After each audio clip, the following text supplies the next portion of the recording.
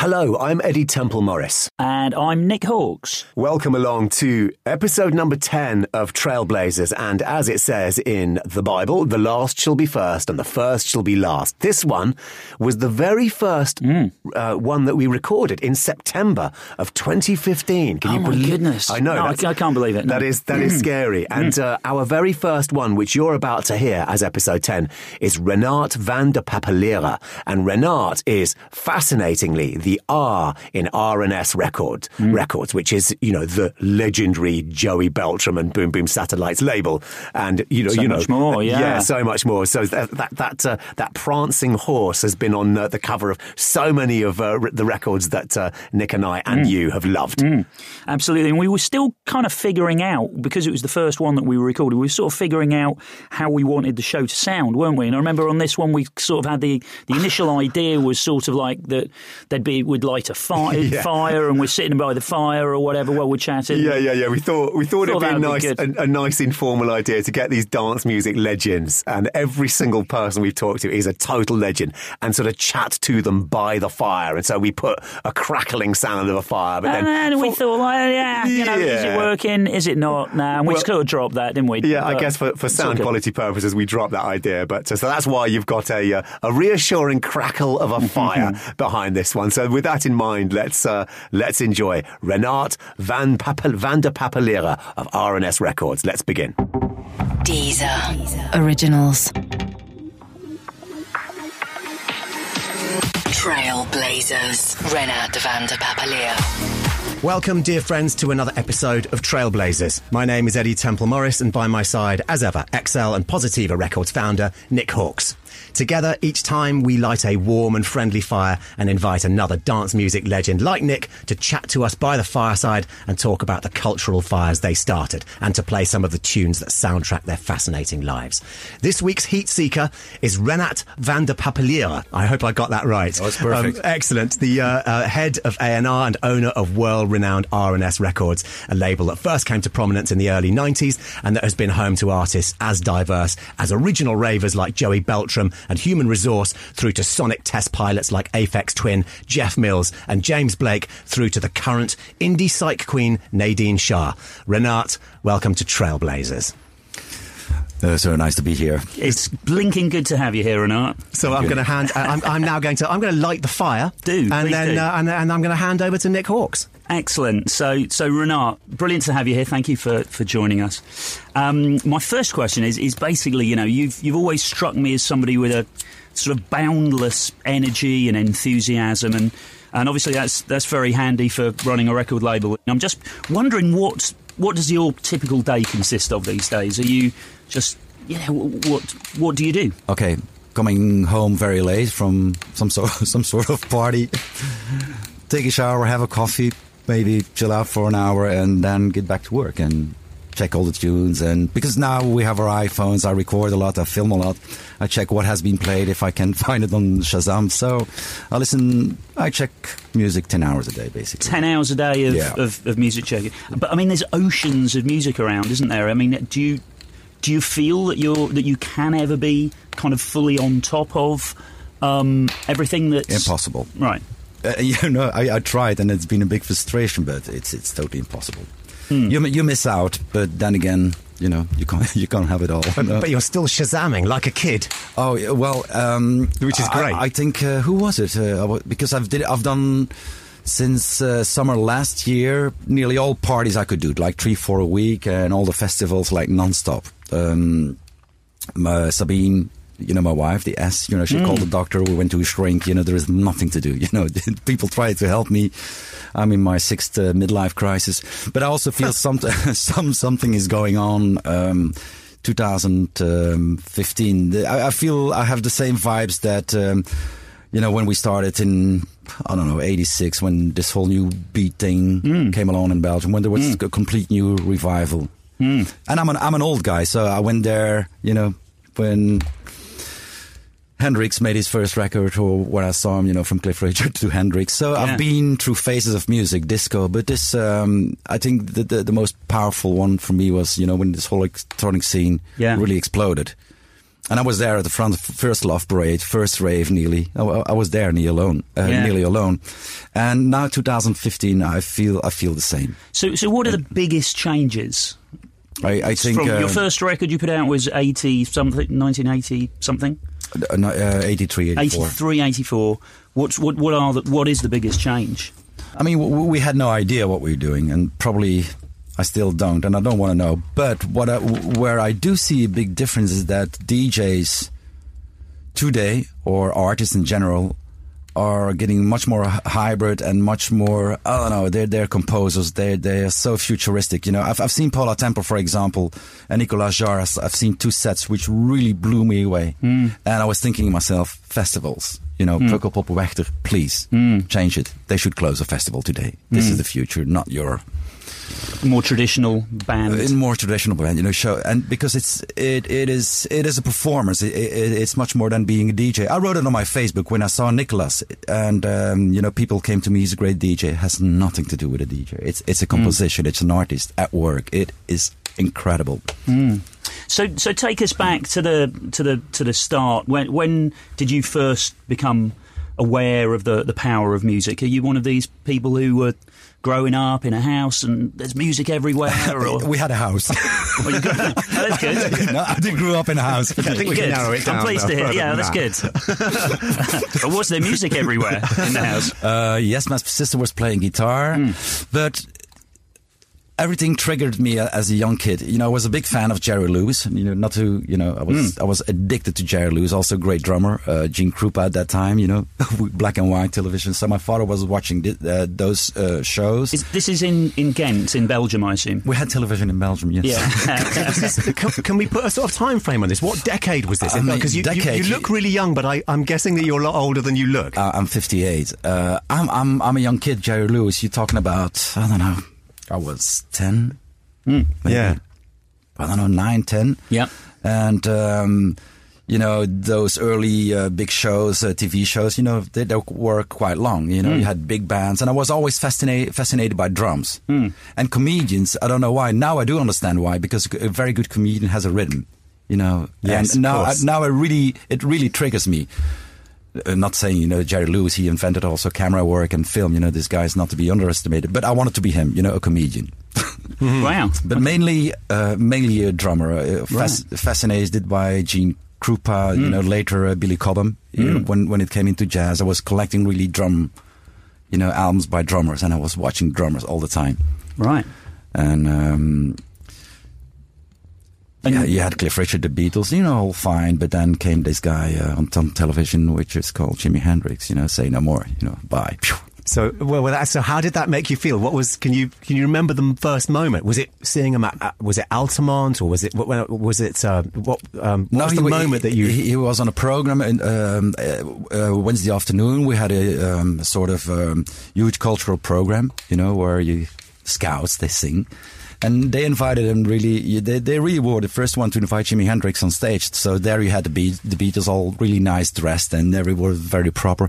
And then there is this guy with a guitar with, you know, wild. And when I said Altamont, I meant Monterey, of course. But you're talking about like a popular program in Belgium. Yeah, huge culture, you know, in the afternoon. He was on. Yeah, he was on. He came through Europe, not America. He's one of those rare artists American artists that we popularised and then sort of fed back to them. So you would have got into it before any American kid. I guess so. And so, how did that make you feel at that time? Can you remember? You know, what were your feelings when you first came into contact with Hendrix? I have one word. I wanted to be a musician, a drummer, and what I did know as a youngster. For sure, this is my life. I really want to be as close to music and artist as possible. That was my dream. I wanted to be Jerry Lewis. I wanted to be Hendrix. You know, please let me be close to artists. I'm not going to study. This is my life. I knew from that moment on. Well, you wanted to be Mitch Mitchell, didn't you? I don't know, but I don't know. It's falling in love. It's like, how do you explain falling in love with something? Well, so let's soundtrack this. What would be the Hendrix tune to play right now? Hey Jude was the first thing I heard. Trailblazers, Renaat Vandepapeliere. Hey Joe, where you going with that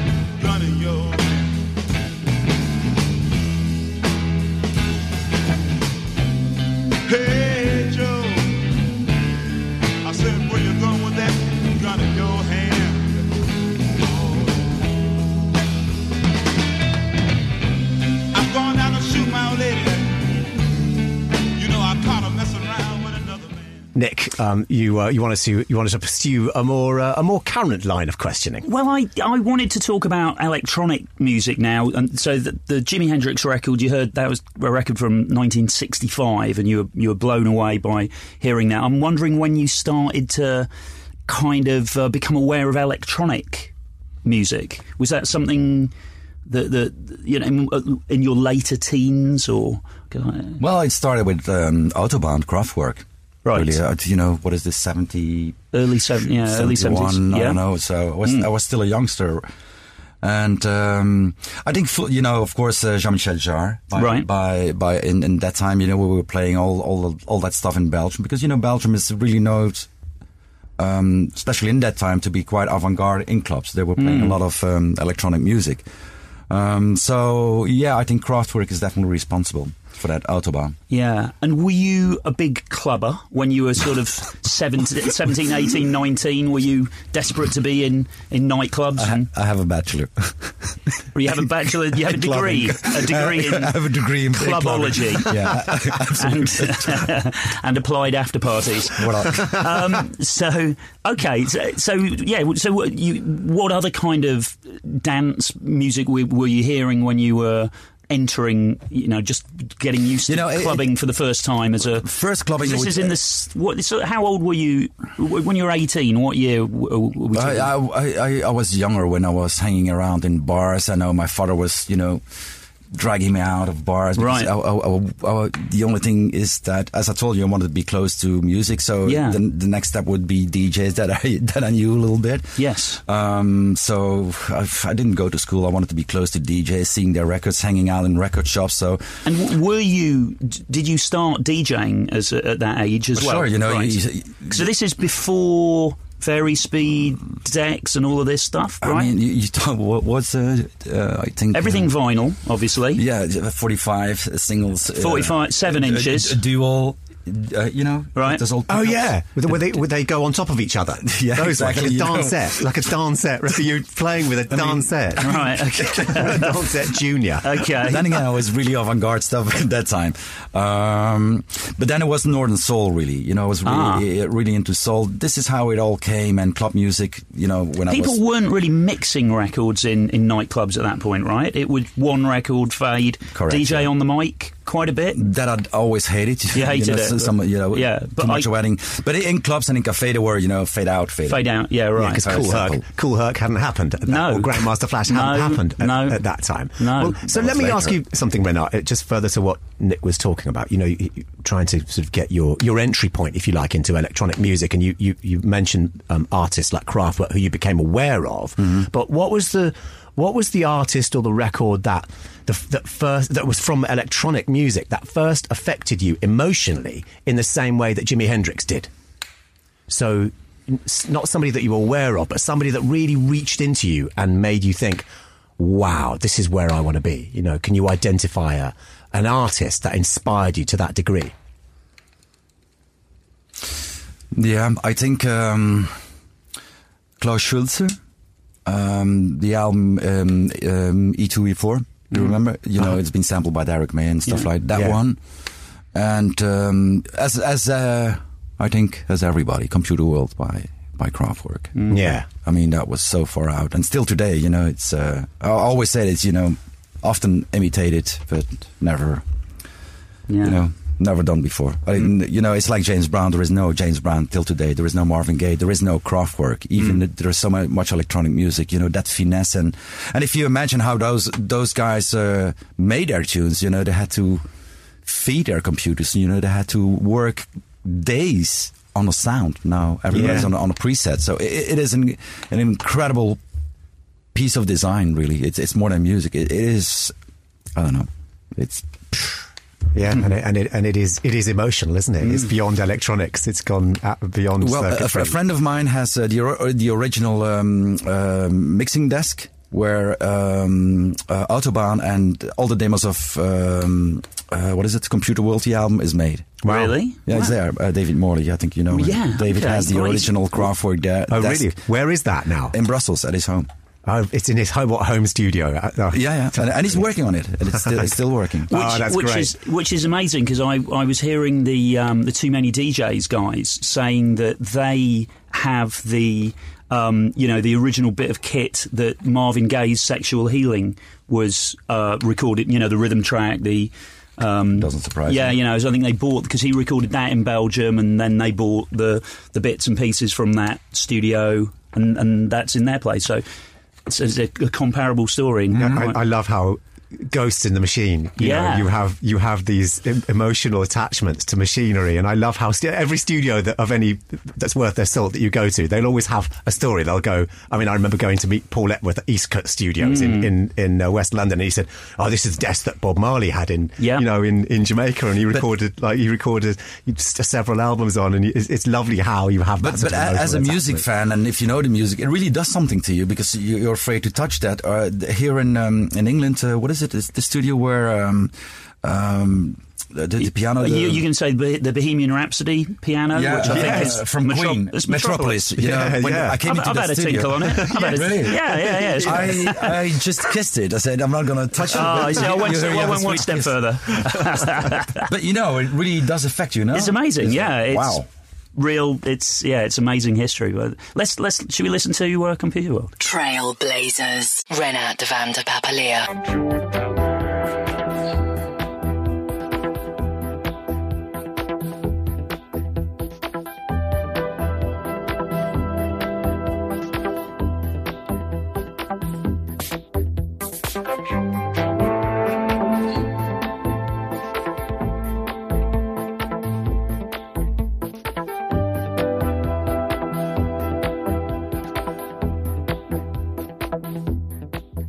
Kraftwerk, the first electronic inspiration of Renaat Vandepapeliere, who we have here as our guest on Trailblazers. I've got a slightly entertaining Kraftwerk story, actually, which you might be interested in. I'm not totally sure whether this is true, but when I was running Positiva at EMI, there was a lot of anticipation within EMI, waiting for a new Kraftwerk record to get delivered, because it was a big thing, it would make a big difference to the yearly numbers, and long wait, and year after year would go by waiting for a new Kraftwerk record to get delivered.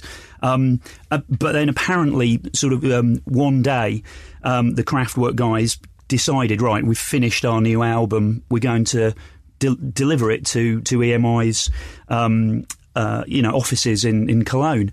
And so very keen cyclists, as you're aware, Kraftwerk. So whoever it was, Florian or one of the guys, he's got his cycling, he's got his shorts on and his like a sort of like a courier bag type thing, and he cycles up to the EMI offices, goes through into main reception and it's Florian, I'm here to deliver my new record.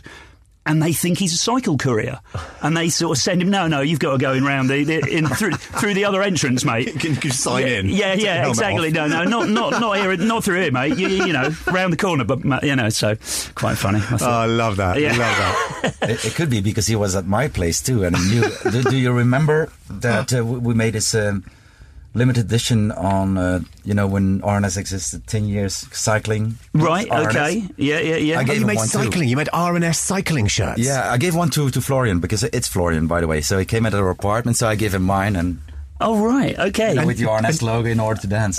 And did you do the cycling shirts because you were a Kraftwerk fan or a cycling enthusiast? We existed 10 years, and we made this. This is actually an interesting story, and one of my first frustrations in the industry.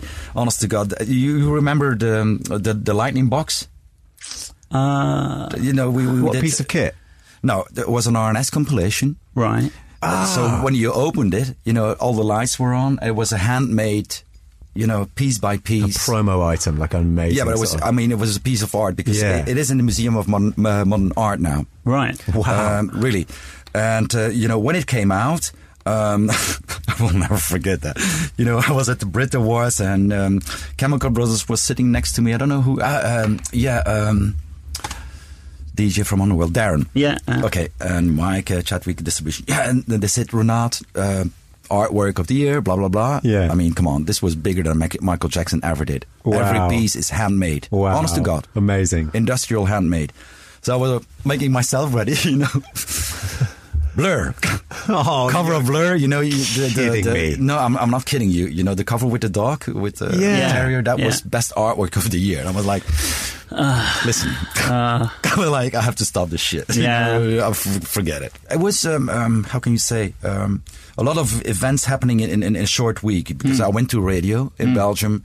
And as you know, Nick was in my apartment. The lights was going on 24 hours around the clock. The apartment was not bigger than this, with a studio. It was amazing that, yeah. So Renaat lived in an apartment, but it was like when you hear about producers like, oh, I'm kind of really in the studio a lot. I mean, the living room was a recording studio, a live work, the classic live work space. I don't remember a TV or anything. We had no place. No, there was no room. There was no room. And you went to stay with Renaat to make a record with CJ Bolland, is that right? Well, I don't think there was. I'm not sure there was any room to stay in Renaat's place because it was all equipment basically. Yeah. But yes, I went over to Ghent. I'd signed a record by Space Opera. Space 3001, and then yes, we said I think I was like I'd signed that to XL, and I think the vibe was like, let's do a new mix for the UK, and then yes, that might have been the first time we met, was it? When I went over to Ghent, and yes, it was Renaat, CJ Bolland and myself did a mix of this record. So tell us about this time anyway. But where you... it was important because everything followed. It was 10 years. So I went to Belgium radio station and I told them, listen, guys, give us some 2 hours in the night. I have all those guys, the Orp or there, Derek May, just name history. They were, constantly passing through. Yeah, sleeping bags on the floor in the bed. Honest to God, we had to open the door and crow for people. It took 10 years, man. We lived, Sabine and I lived 10 years like that. Lived it. And that Sabine's the S, of course, of R and S. It's Renaat and it's Sabine. The Power Girl. Yeah. And, traditional radio, no, fuck off. People are still, and they want rock. They want to have nothing to do with electronic music. So I said, okay, fine. You want to beat me? I call my friend, hire a satellite right now, and we're going to start our own radio. So we did. We it costed me, I didn't have the money, 30 grand to hire a satellite for the week. Jesus. Right. I decided that in the car. We set up a radio station in an old house, and we were gone. Didn't you come? Because I flew the whole world over for 10th anniversary, and we were going 24 hours around the clock. Sven Fate, the Orp, just name him. Everybody was there, making programs. And then the week after was this, and then of course we had this compilation, the box. Brit Award said, listen, we prefer a dog as a cover. That's really our work. Sure.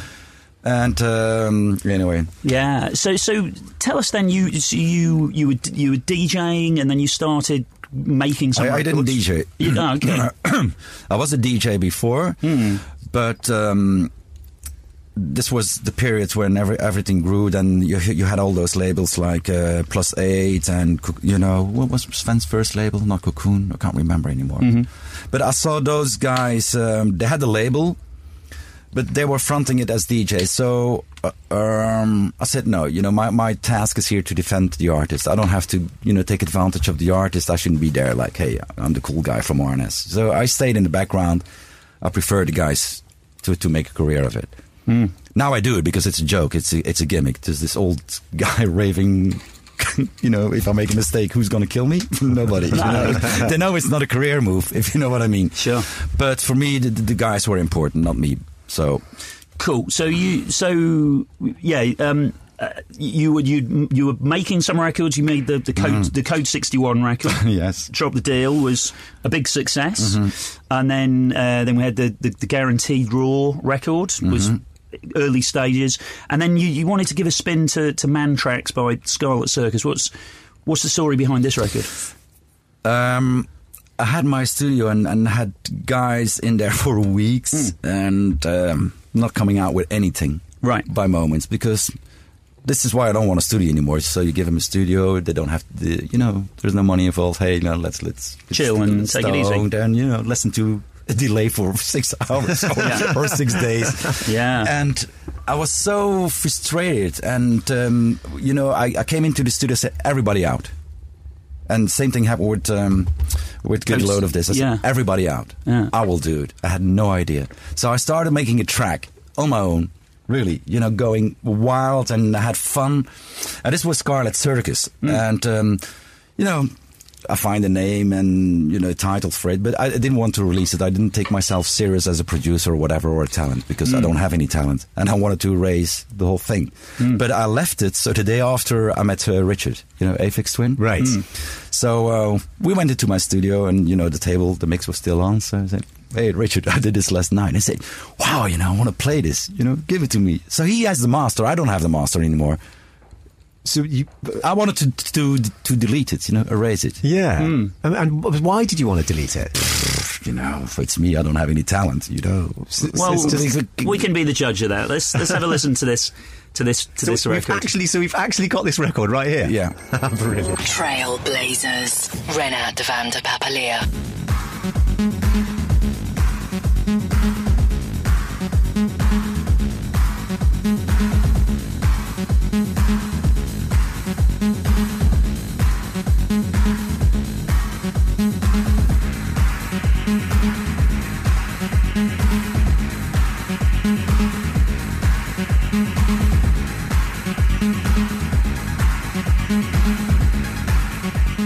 So made one night in a Ghent live-work studio space by Renaat Vandepapeliere, the R of R&S Records, and he's so ambivalent about it. He said he wanted to delete it, but was prevented from doing so by Aphex Twin, who was one of his proteges at the time. And the timeless nature of electronic music is perfectly illustrated by the fact that you could have played that to me now and told me that was a track that you've taken from Steph and Dave Davala's last Too Many DJs set at Glastonbury, and I would have believed you. I mean, that's a cool track. Yeah, it is.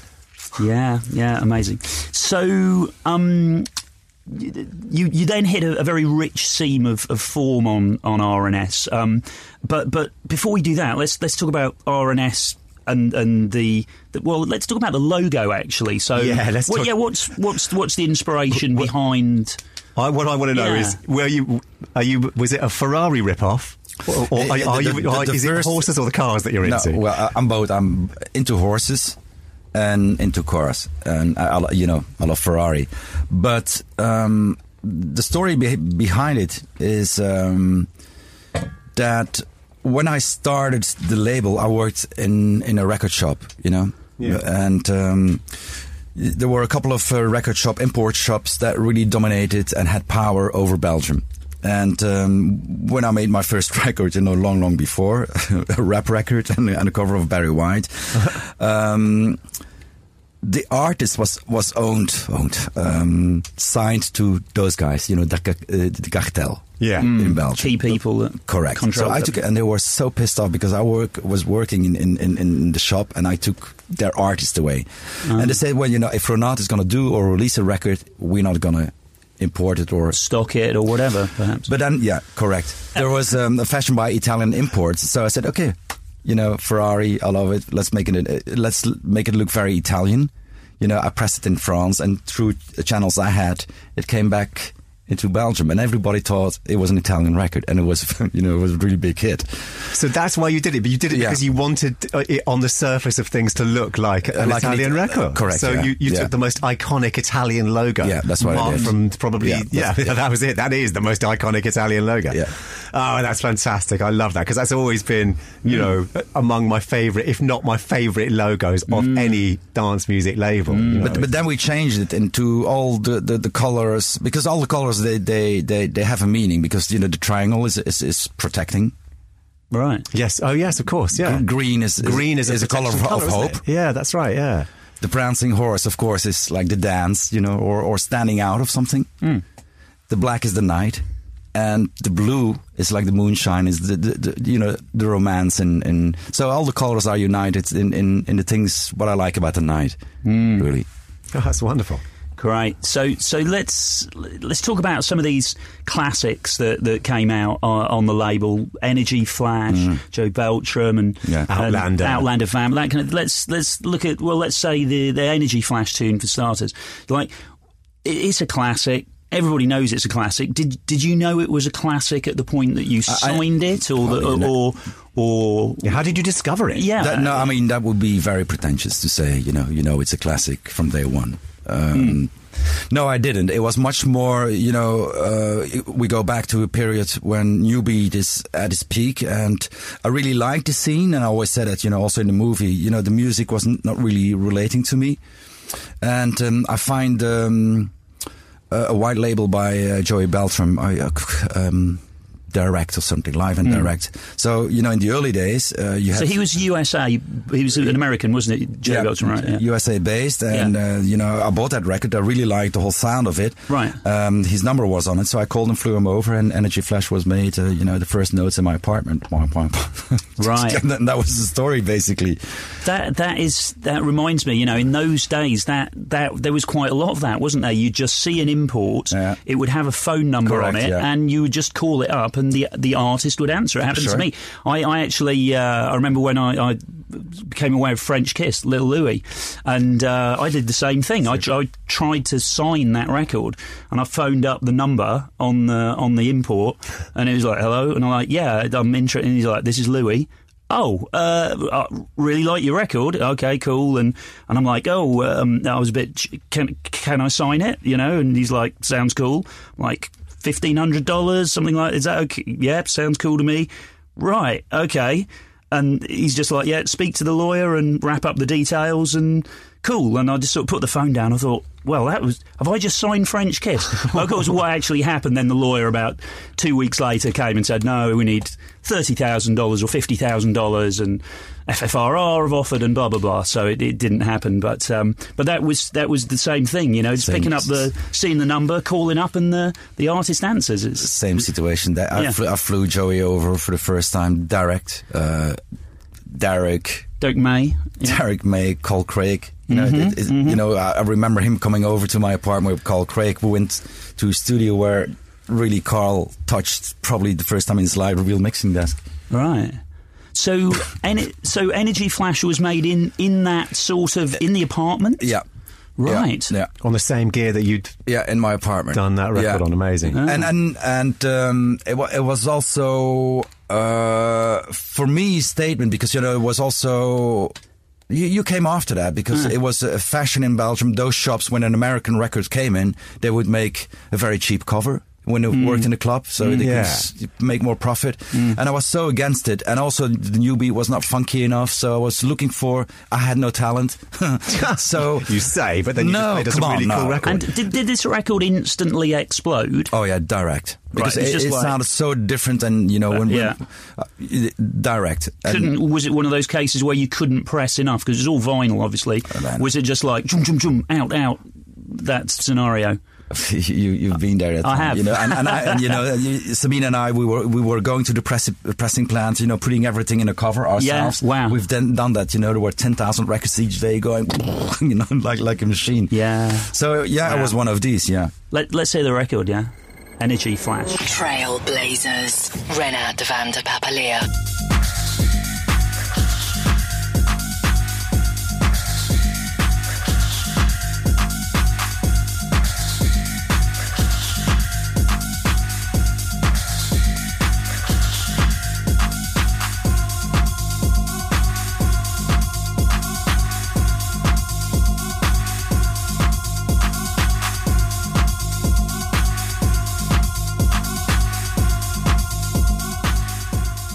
Great to hear this pivotal tune. I mean, Nick, what does this? Where does this take you? Joey Beltram, Energy Flash, a dance legend like you. Where is your? Think back to where you were when you first heard this. I can't remember where I first heard it, to be honest, but I just remember hearing it everywhere, and it was just you'd you'd sprint onto the dance floor if you weren't on the dance floor, or if, you know, kind of record. Yeah, just amazing. And where were you? And where were you professionally? I know that Renaat, this is supposed to be about you, but it's all so interesting. I'm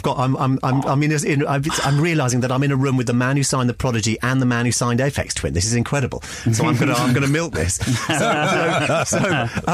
So where were you? Professionally, it would have been early days of XL Recordings as these tracks were coming out of R&S. So there was a few, you know, there was certain key labels, and XL had various phases of, you know, we had of signings, I guess, in the early days, and you had Warp doing some great stuff, Network. Then you had the more breakbeaty side of rave culture on Suburban Bass, and there was a lot of really amazing records around at the time. And did you see each other as competitors or as potential allies and friends? I mean, you know, you were working for XL. You got Renaat doing his thing at R&S, and was there sort of? I'm going to be honest, not anymore. But in the beginning, coming from Belgium, I saw everybody as a competitor. Yeah, I was fighting. I will try to be first, because you have to remember, you know, Belgium is not really the music sort of where you would expect the label to grow.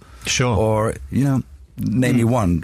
I think we're the only one. Yeah, I mean, in Belgium history, in dance, you think R&S and you think Soulwax, you think too many DJs. Well, exactly. You know? So, but England has this tradition of labels and music culture and big bands. So for me, it was like, okay, if you can do it, I can do it. So be quick. If I can answer that one, for me, I don't really remember like that Renaat and I were both trying to sign the same record or the same artist at the same time. So I didn't really view us as competitors. So our competitors would be, you know, maybe sort of Warp or Deconstruction or some of these other guys that might be trying to sign the same things that I was trying to sign, but we wouldn't really. I didn't find myself in competition with Renaat, so I viewed Renaat as and R&S as just a very cool part of this amazing ecosystem. I didn't really think of it. You say you didn't want to sign the same acts, but I know for a fact that Renaat's thinking, I wanted to sign the Prodigy. I did, and I did two things. I still have this male Prodigy in the beginning, and of course Underworld, and. The ones that got away. Well, we'll talk about the ones that got away later. Can I just be a train spotter? And I know that there'll be lots of people listening to this wondering. Go back to that live work space that you had, that all of these pivotal records were made. What were you using at the time? You know, what was your actual studio setup? What did you have making the atmosphere hot in that? Because I presume this would be all just analog. Gear and it was all analog. Of course, I worked in a couple of. I've seen a couple of bigger studios, you know, traditional studios. But when I came out, you know, everybody was still working on, you know, those house guys on Cubase, and you know, little Akai samplers. But then I went to the bank, loaned some money. I had you know, the first Allen and Heath 32 desk. You know, 32 channel Allen and Heath desk, well, the first one. You know, but Oberheim's, Lexicon, you know, reverbs, compressors, you name it. It was like a sort of semi-professional studio there. Yeah, that's expensive. In those days, that must have been really expensive to do that. To tell me about it. So I'm still paying for it. So you just thought, I want to do this, and you had a friendly bank manager that gave you a loan that was sizable enough for you to buy all of this gear. Correct, yeah. In those days, that was, you know... Correct. And then the first emulator tree that, you know, emulator came just out, you know, after Akai, you know, with a bigger sample frequency. Yeah. So, you know, when people came into my studio and saw the emulator tree, it was like seeing Penelope Cruz, like, wow, you know, what is this? Yeah. So, yeah, I went quite far in that. And I mean, the joke is that nobody from those guys could work with it. They had no idea. And that's the beauty. We were all pushing knobs and figuring out, making up. You know, wow, how do we? They had never seen it. You know, I was bringing youngsters in from the street. You know, do you know something? Can you work with a computer? Come in, let's try something. Yeah. And it was just like handing a guitar to somebody that had never played a guitar and just letting them it's exactly find out on their own. Wow, amazing, incredible. That is, you know, we call this program Trailblazers, and we're now really sort of figuring out why. I'm going to make a documentary, and I have footage and film and photos of it. And it's all in there. I'm not joking. Oh, brilliant. Yeah, Brilliant. I'd love to watch it. So let's talk about another classic record, Outlander Vamp. What was it was sampled by The Prodigy, of course. Yes. On their Invaders album. What was the story behind that? Was this another record? Just hey guys, come in the studio. No. Well, yeah, exactly. Marcus, we had David Morley and Marcus were at the beginning. And Cisco Ferreira, the Advent, were sort of the first engineers of who could work with a computer and really understand a mixing board a little bit. And I don't know, it was the vibe of the moment. We're all young, energetic. House is really coming very powerful, and that's Bosh, that was it. That was it. Cool. Let's check it. Trailblazers. Renaat Vandepapeliere.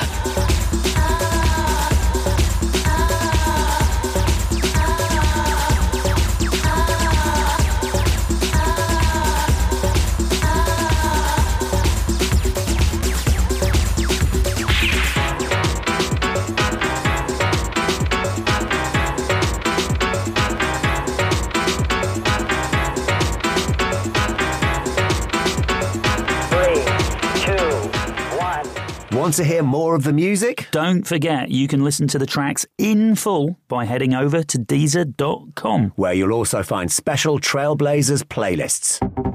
Deezer. Originals. Trailblazers. I love that record, and I was at Festival fairly recently, and I think it was Errol Alkan played this record. That would make sense, yeah. Yeah, and me and my little posse of people, we were all walking away from the sort of, like the main state, the area where, everybody's dancing and stuff, and then this came on, and I got to say, I turned around, sprinted back to the speakers, I was like, oh! And we had a real moment, actually. It was great. It's great.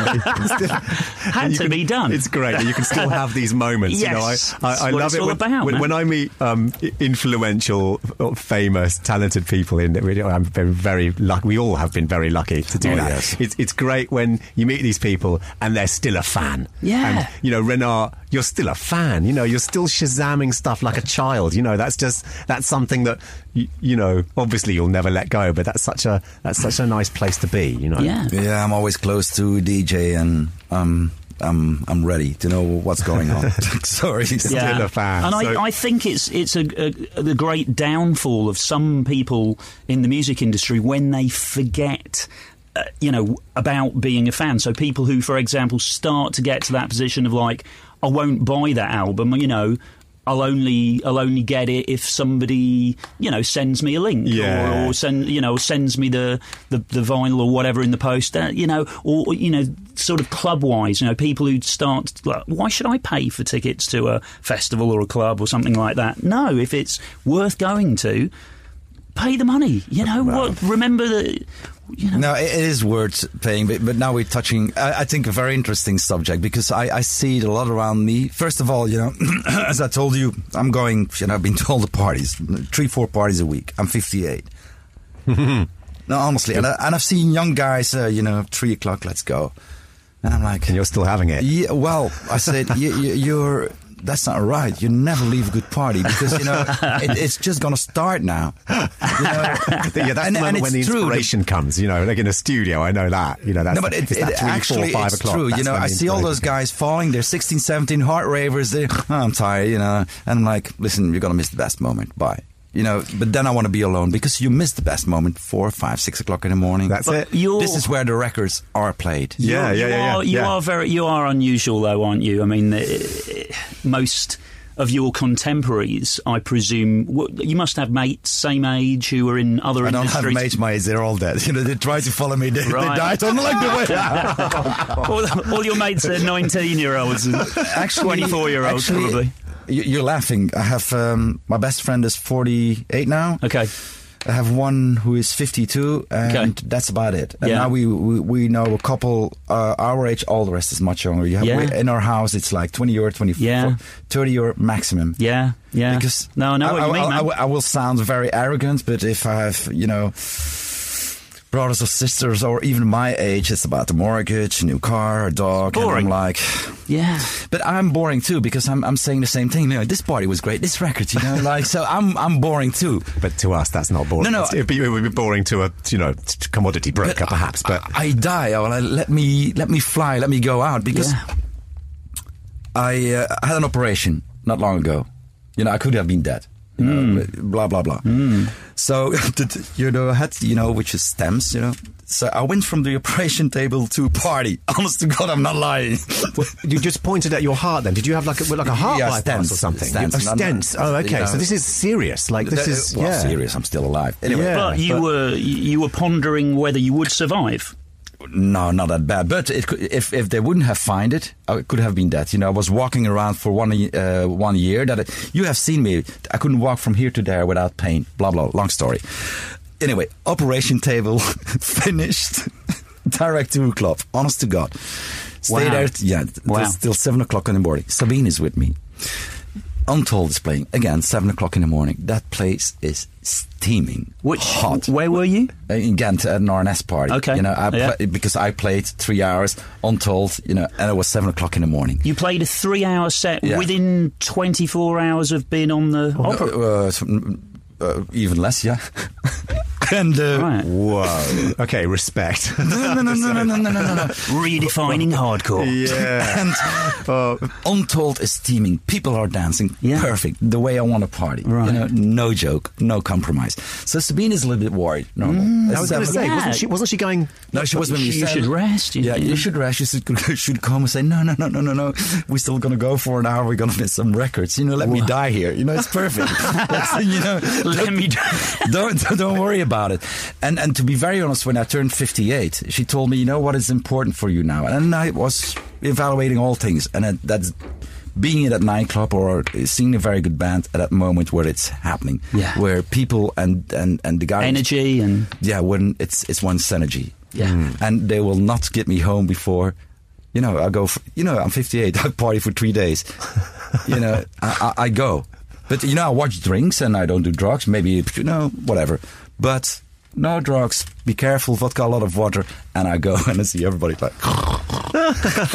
So it's more or less natural, just natural energy and endorphins and your natural enthusiasm that are keeping you going through this. It's that moment which is so beautiful. Yeah, I cannot describe it. It's for me. It's my happiness. It's my air that I breathe. That moment, I don't want to miss it. And even you have to work for a good party. You have to be there. Sometimes you have to go to bad sets. And maybe that's not up to the DJ, but to the vibe and whatever. Well, this comes back to what I was saying about being a fan. You're the ultimate fan. You're prepared to die for the music that you love. No, but and you're prepared to leave an operating table and go straight to a party and then stay there longer than people half your age. I mean, that's just incredible. And that comes from your deep love. I mean, that is the absolute distillation of being a fan, isn't it? Without this, I would die. Honest to God, I would get bored and die. But you did get bored of music because you took or the music that you were involved in. When was it? Was it 1996? I stopped from after the Sony deal, 1999 till 2006. I started again, but then my brother, my father, died in 1 year. So, well, let's get to the hiatus. But we kind of want Nick was quite right. I think wanting to do this chronologically because it's nice to sort of do this chronologically. So before we talk about the hiatus, we've got to talk about Richard D. James. Of course.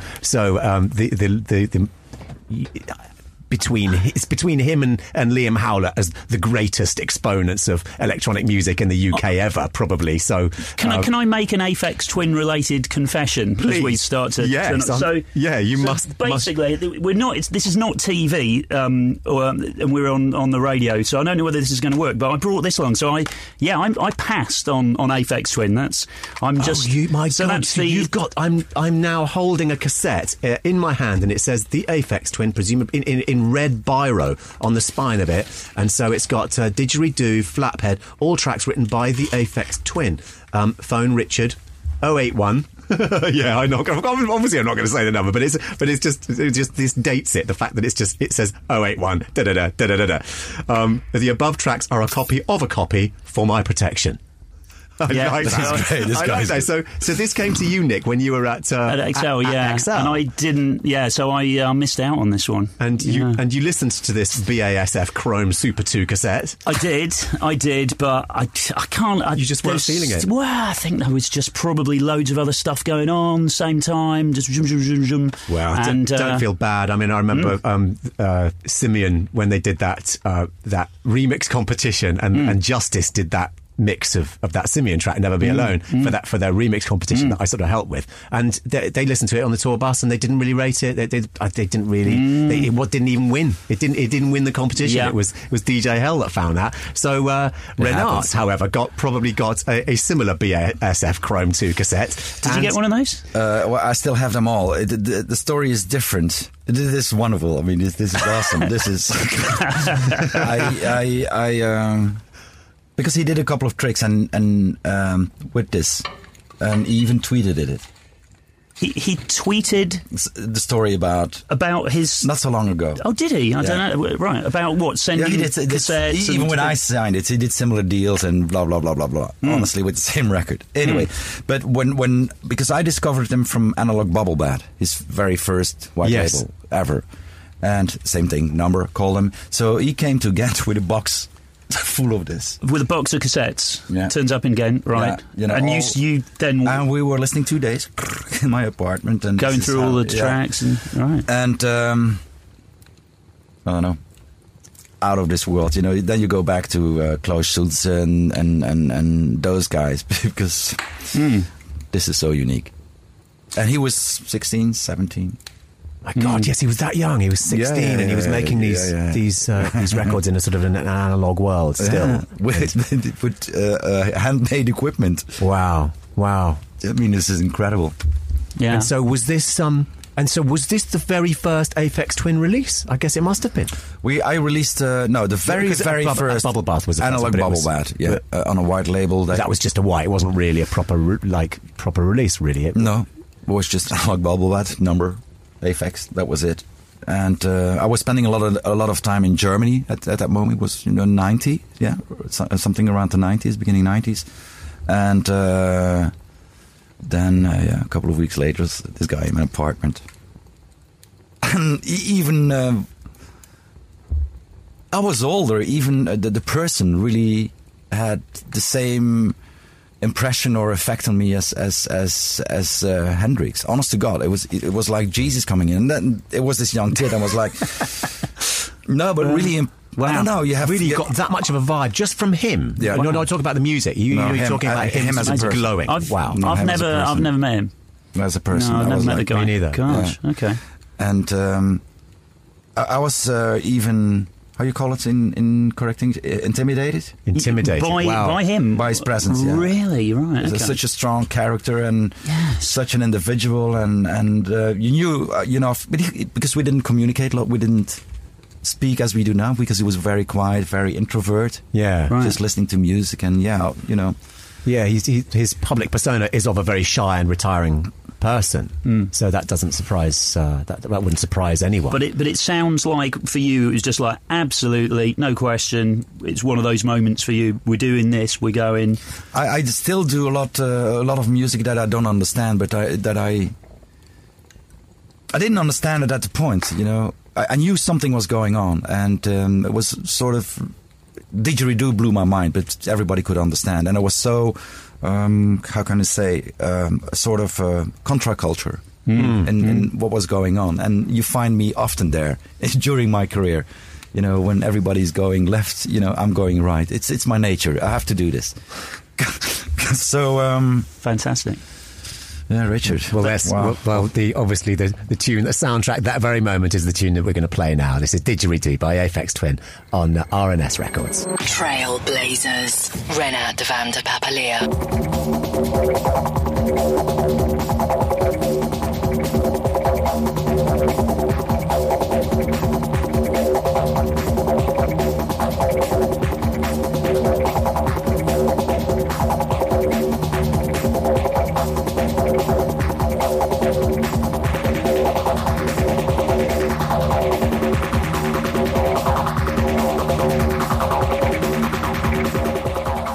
This is Didgeridoo. This cassette that Nick, this was big of you to hand this over and say, I passed on Aphex Twin, and how brilliant that you're sitting opposite a man with a massive smile because he didn't. And I'm just looking at the cassette, and it's 3 tracks, all quote unquote a copy of a copy for my protection. But the first one says, I love these descriptions. It says, and it's in quite childlike writing. So, like you say, he was only 16 or something.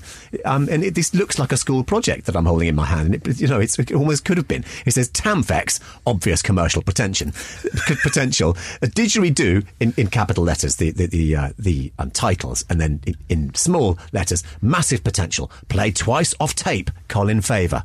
R.I.P. And then Flaphead. And then this is the one I love the best. It says Flaphead, the biggest bass drum in the history of house music. I want to hear that now. I mean, unfortunately, we don't have a cassette player in here, do we? We've got a fire, but we haven't got a cassette player. Next time. But yeah, that's incredible, and what an amazing description of because we all talk about and obsess over his music, but having a description of the man and how he glowed even at the age of 16 is incredible, Renaat. Thank you. So we talked earlier about the ones that got away.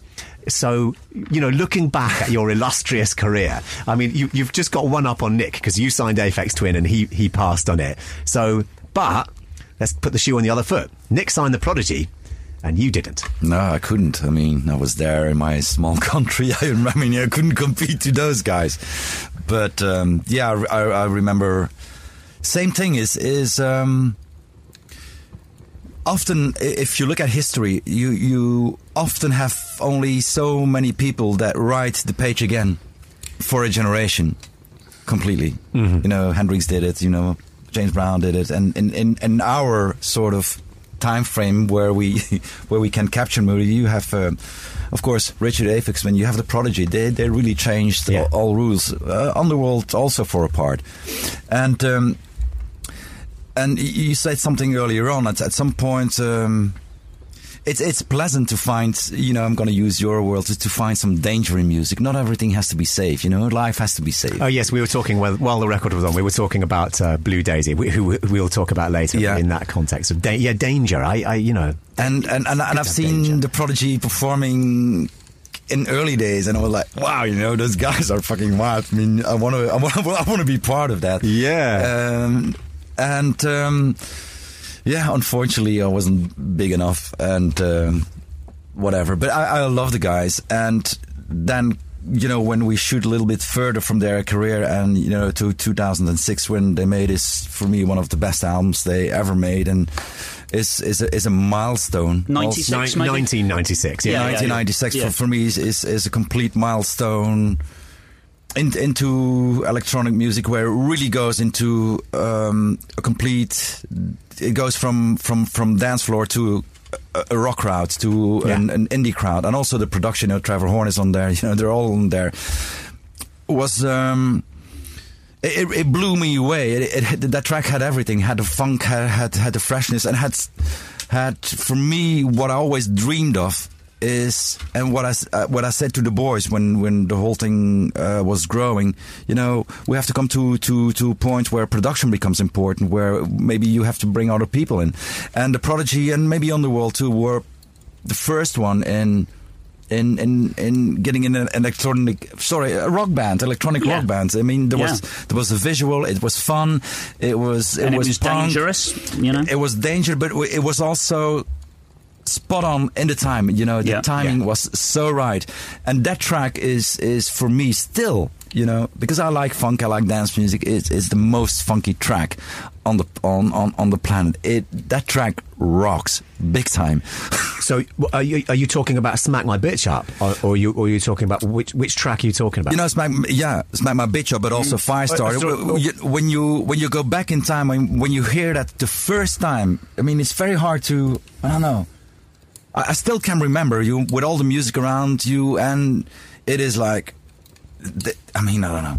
Yeah, I mean, I know exactly what you're talking about. I'm on record as people who know me well know this, and I might have confessed it to Liam when I was interviewing him. But I remember exactly where I was when I first heard Firestarter, and I was going up the M40 motorway up towards Birmingham in a blizzard, and I had to take my car into the emergency lane and put my hazard lights on because it was affecting me so much I thought I might crash the car, and I just basically wanted to have my own private rave. This is what it did, because I was in a club and a promo, because they were distributed by Pias. So they had a promo, it was not officially released, and full club and house music, and then this drops, and I was frozen on the ground, and I said, what? Where is this coming from? I mean, yeah. But you've chosen as the we've asked you to choose a track from the Fat of the Land, and you're choosing "Smack My Bitch Up" over Firestarter. So why? What is your attachment? I find, of course, Firestarter. I mean, come on. Buddha, Allah, everybody was there in the studio to make that track happen. But "Smack My Bitch Up" has the funk, the intro. It is the drum beat. Everything is so perfect in the track. I mean, it's still, I don't know, it's still perfect. Trailblazers, Renaat Vandepapeliere.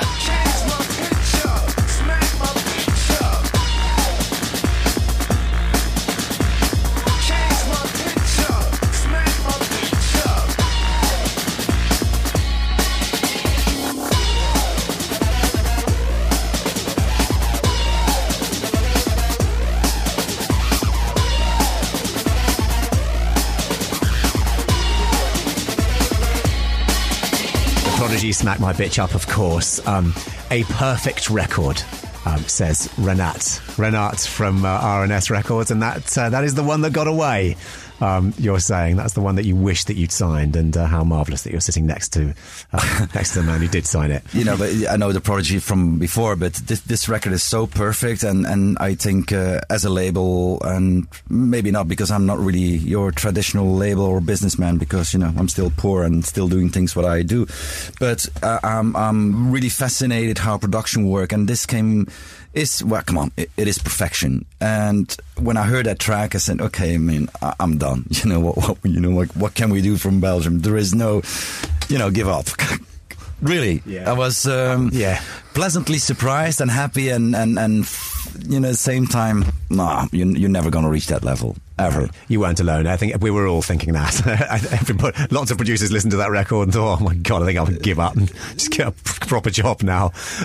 But you never did. But I'm interested by the fact that, you just said, I'm still poor and I'm still, I'm still in the trenches with the troops or whatever. Mm-hmm. And I'm interested by the fact that you gave up, or you certainly had a hiatus around the year 2000, so not long after the Prodigy became massively successful, and you then took a hiatus, and you're on record as saying that you were just bored. And so what was going through your mind then? Why did you decide to sort of get out of music? First of all, the level of the kind of music that was, because you had Prodigy, you had Chemical Underworld, really giving that quality. So you literally listened to these records and you thought, "Oh, sod this! I'm going to give up now. I'm going to get my coat."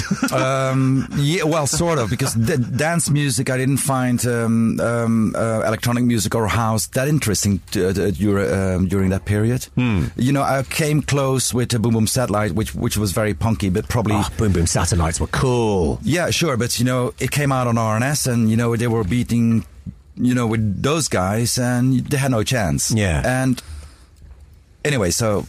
I said, time for me to take a break. I was bored with managers. Also, attitude with this whole DJ sell-up culture, artists. They sold 20,000 records, and certainly they come into your office. They have a lawyer and a manager, and when you say maybe this, no, you don't know. You know what I mean? I said, was it the business side then? Everything combined. Everything. Maybe I was tired because I go always in overdrive, but mainly the attitude. It was the vibe was gone. It was about money, and it was about managers, lawyers, and I came from the street. It was about fun. Let's do it. Let's. Also the parties. It was. The fun went out of it. For me, yeah. I mean, different factors, but yeah. Yeah. Yeah. And, yeah. But if you had stayed, you could have actually probably cleaned up, because people were so, what you had done in the 15 years or whatever before was so influential. I could have sit down and become a businessman and hire A&Rs and let it all go. Go, I don't know, there were streamings, dance music streams that made a lot of money. Yeah. But for me, if I don't believe in it or my heart isn't there, listen, I don't care if it sells 10 million. I will not do it. I'm not interested. Yeah. And I will not A&R, maybe do this and maybe do that. That's it. Eat it. Take it. I'm probably too punk. I'm not a good businessman. But a great artist, or a great what's the word? A patron in the old style of the word, of artists, which is a great place to be. But thank God you came back, Renaat, because you came back. I mean, you came back on fire. You had this incredible back catalogue and heritage and this this amazing legacy, and then you gave up, and then suddenly you were back. But then you were back reinvented, weren't you? You were back with artists like James Blake. Yeah, which I didn't understand either at the time, because James was brought by an A&R boss when we restarted. And I said, this is cool, but I had no information who James was. This was just an electronic track. And I said, maybe this is too soft for R&S. Maybe we should do it on Apollo. Whole discussion, I'm glad, I gave the youngsters the carte blanche to do it. Because I could understand where it was coming from. And to be very honest, I was just going back in. I only heard... it's a long story, because people convinced me, and 3 bottles of wine did it to coming back, because I didn't want to come back. And what were you doing? Breeding horses. Breeding horses. You started a stud, didn't you? Yeah. Farm. Yeah. Breeding horses, and I was happy there. But you were indulging another passion, something else that you were presumably very passionate about. I learned a lot, and thank God I did it, because I could take a distance and see where record companies were going. And of course, you have great, fantastic labels like XL and Ninja who really made a proper business out of it. And I'm chapeau. I couldn't do it. I'm not the leader. I'm on the street, and. So if you're a businessman, you can plan. You let others work. For me, I need my full heart in the game. And when I turned on the radio, because I didn't listen to 6 years to music, nothing. It was silence, complete silence, only the noise of horses. Wow, that was it. I didn't listen. You weren't even listening to a radio, track in the car. Nothing. No, it nothing. You were so disillusioned by all these managers, and probably a lot of people on a lot of cocaine being very annoying. And artists, and certainly. I'm not going to name names. You have DJs with bodyguards, and are you on the guest list? You guys that for 20 years. I mean, come on, please. Suddenly, I don't know, when my brother, he was 6, he had cancer, I turned on the radio, and there was a sort of pre-dubstep program. It was electronic music with sort of dubstep. And I said, wow, this is new. I have to come back. The fire was on again. Yeah. And I started, evaluating, and, it went left to right and center, from how you call it, dubstep from James Blake, post dubstep to Skrillex, which is the harder side. Yeah. So which now today we are at a point where the real dudes are there again. The real electronica guys from the future are there, and it was a long process. But beat me, just follow me, everybody. Well, we'll get to the present soon, but obviously the soundtrack of your renaissance, if you will, would be James Blake. Absolutely, a fantastic artist. Trailblazers, Renaat Vandepapeliere.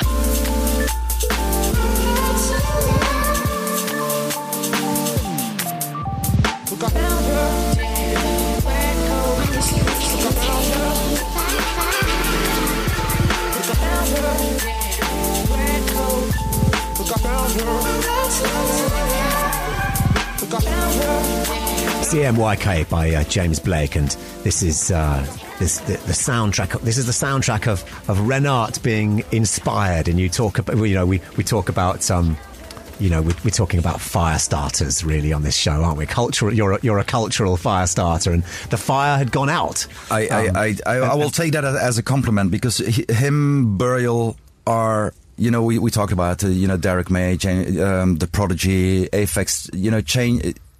Having an influence on a generation for more than 10 years. You cannot underestimate the power of what they've done. James is another one. He's inspiring a whole generation right now. This is powerful. This is powerful material. Yeah, well, so are you. And so from James Blake. Now we talked about your relighting your fire. James helped to do that, and so let's sort of roll it towards the present now, and talk about stuff that you're working on now. And I want to talk about Nadine Shah, but before that, you mentioned the word danger. We were talking about danger having gone out of hip hop music. We were talking about Blue Daisy. When I first heard "Fuck a Rap Song," and I was the first person to play it on the radio. It blew me away, and it gave me goosebumps when I first heard it, and it actually frightened me. You talked about being intimidated by Aphex Twin just on one level. Then I was sort of. It wasn't intimidation. It was actual fear. And it was the same fear that I got when I first saw Public Enemy, or when I first heard like an NWA record. When I first heard "Fuck the Police," and it's such a challenge to the status quo, and but since then a lot of the danger for me in urban music had gone, and then suddenly Blue Daisy turn up and there's danger again. And so I was really, really happy to hear that you have signed the Blue Daisy album. And I'm kind of not surprised. It's a complete, because he was signed. He was he had a deal, and I also came across the "Fuck a Rap Song," and I say, I want this guy. I want to listen. I want to have a vodka with him. I want to be very close to this guy, and I don't care where he is. Now the Belgians will win this game. Yeah. So he knew that. He came across on his ears that I was interested. Director had a mail. Dude, I love you. I know who you are. Give me some time. We're gonna tear up that contract. I'll sign with you, and they did it. Brilliant. They really did. And it took a year, a lot of patience. But again, look, I have goosebumps. And you actually do. I really can see. I have goosebumps. I really can see them. No, because I'm happy now that I think artists. Maybe I was too young to sign guys like Prodigy or whatever at that time, or not mature enough. But, hold on, maybe I'm older now, so I'm great. People think I'm mature now, but I think with Blue Daisy and with Nadine, I think they can see sort of maturity, and I can give that confidence in. Listen, we're not here to make hits. Like, go spread your wings. You're safe. I'll protect you. Whatever. Be free. And this is what I like. And anyway, the goosebumps are here. But again, that Jimi Hendrix power is there, and that vibe is there. Same thing when I met the Prodigy at the beginning. Early back. Their first gig. Mm-hmm. You were there. You signed them. There must have been so much danger at that gig. I mean, I saw it on the rave in Germany when they were young. So comparing, because it's the same, it is fire. I mean, it is firework. No. That's what we want, isn't it? From life, we want, and I love it. Yeah. Well, hence us doing this by a fire, and hence our whole motif. So let's look at the current sort of fire that's on in Renaat's life. This is Blue Daisy, and I'm guessing this is Gravedigger. This is not out there. This is no. Gravedigger. It's an album track, right? Yeah. Trailblazers. Renaat Vandepapeliere.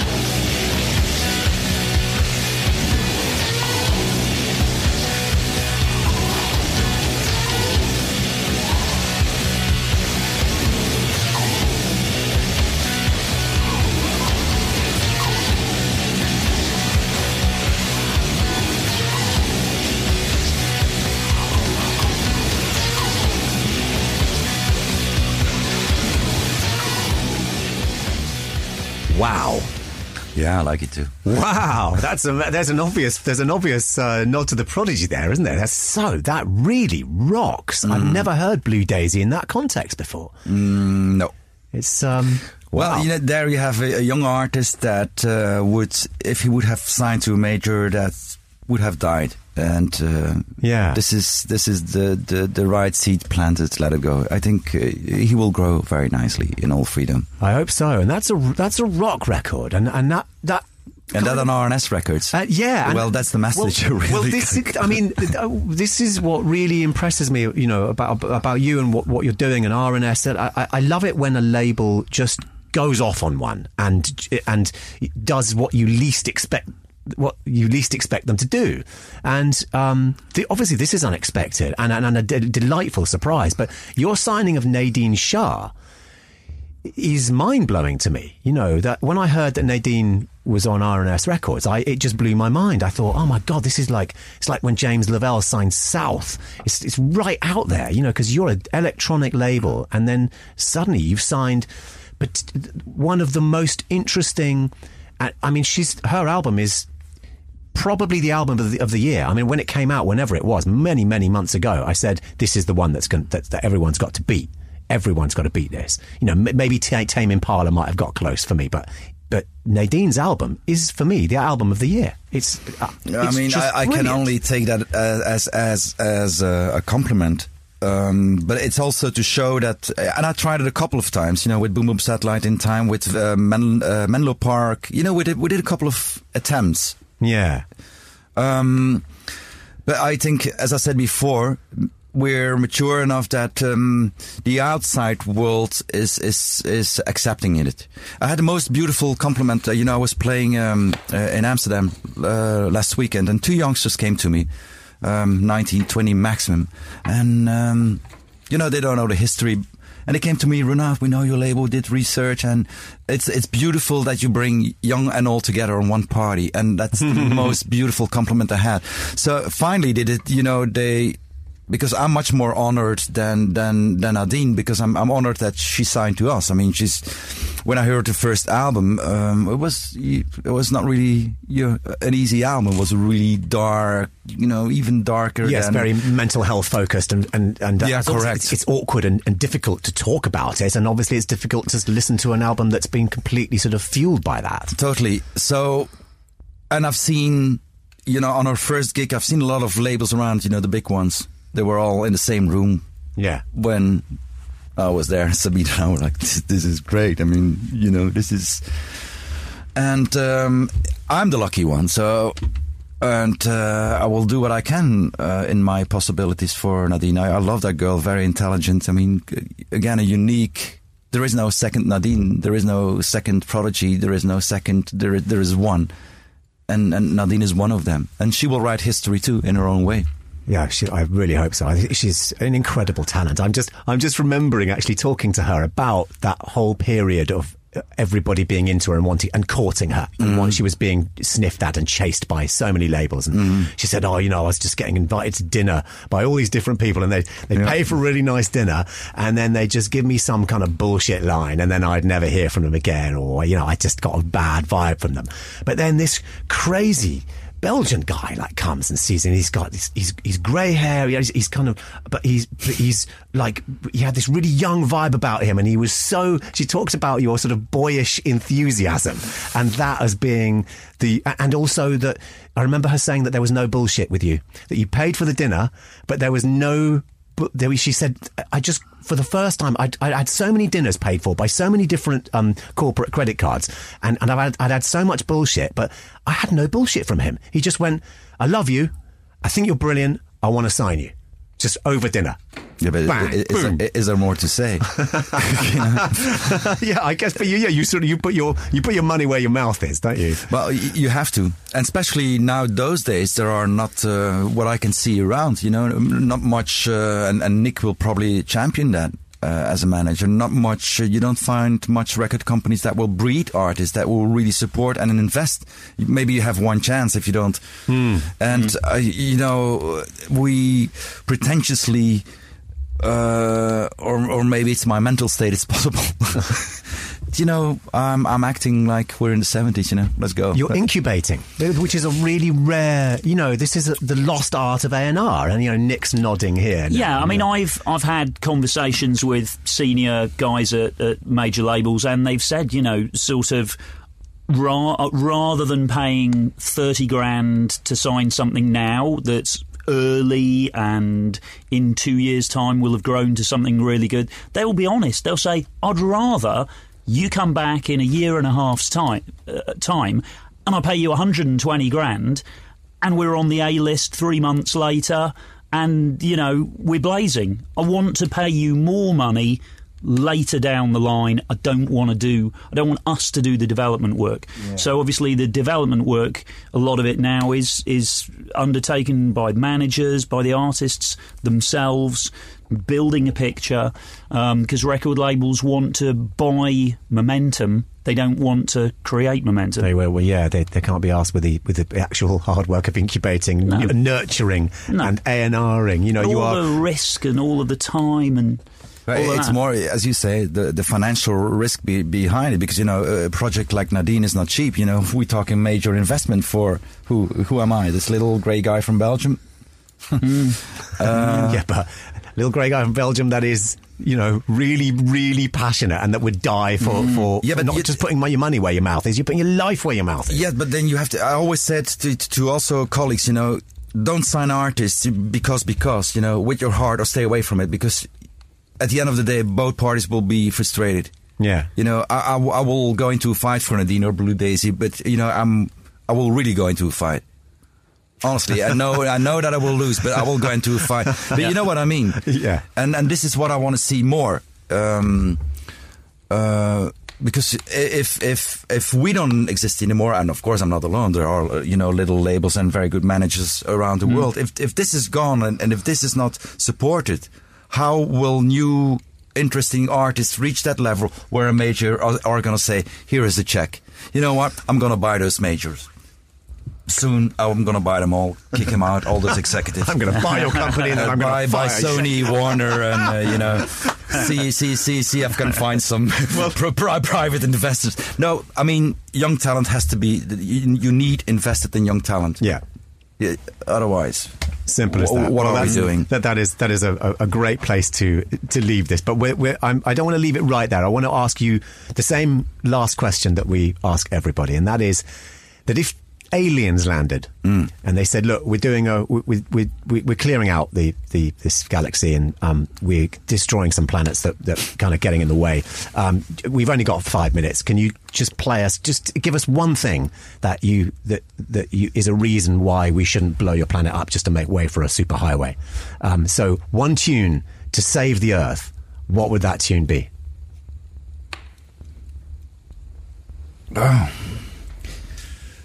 I'm going to go back to Marvin Gaye, because he's a very special musician, artist in my life that really, he's so emotional. So I'm going to go for, what do we right here?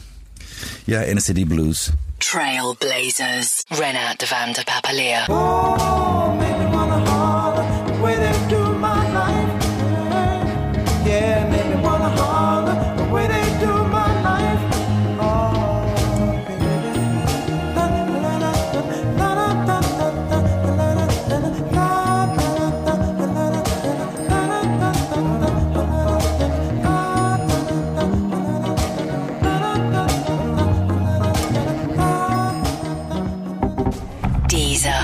Originals.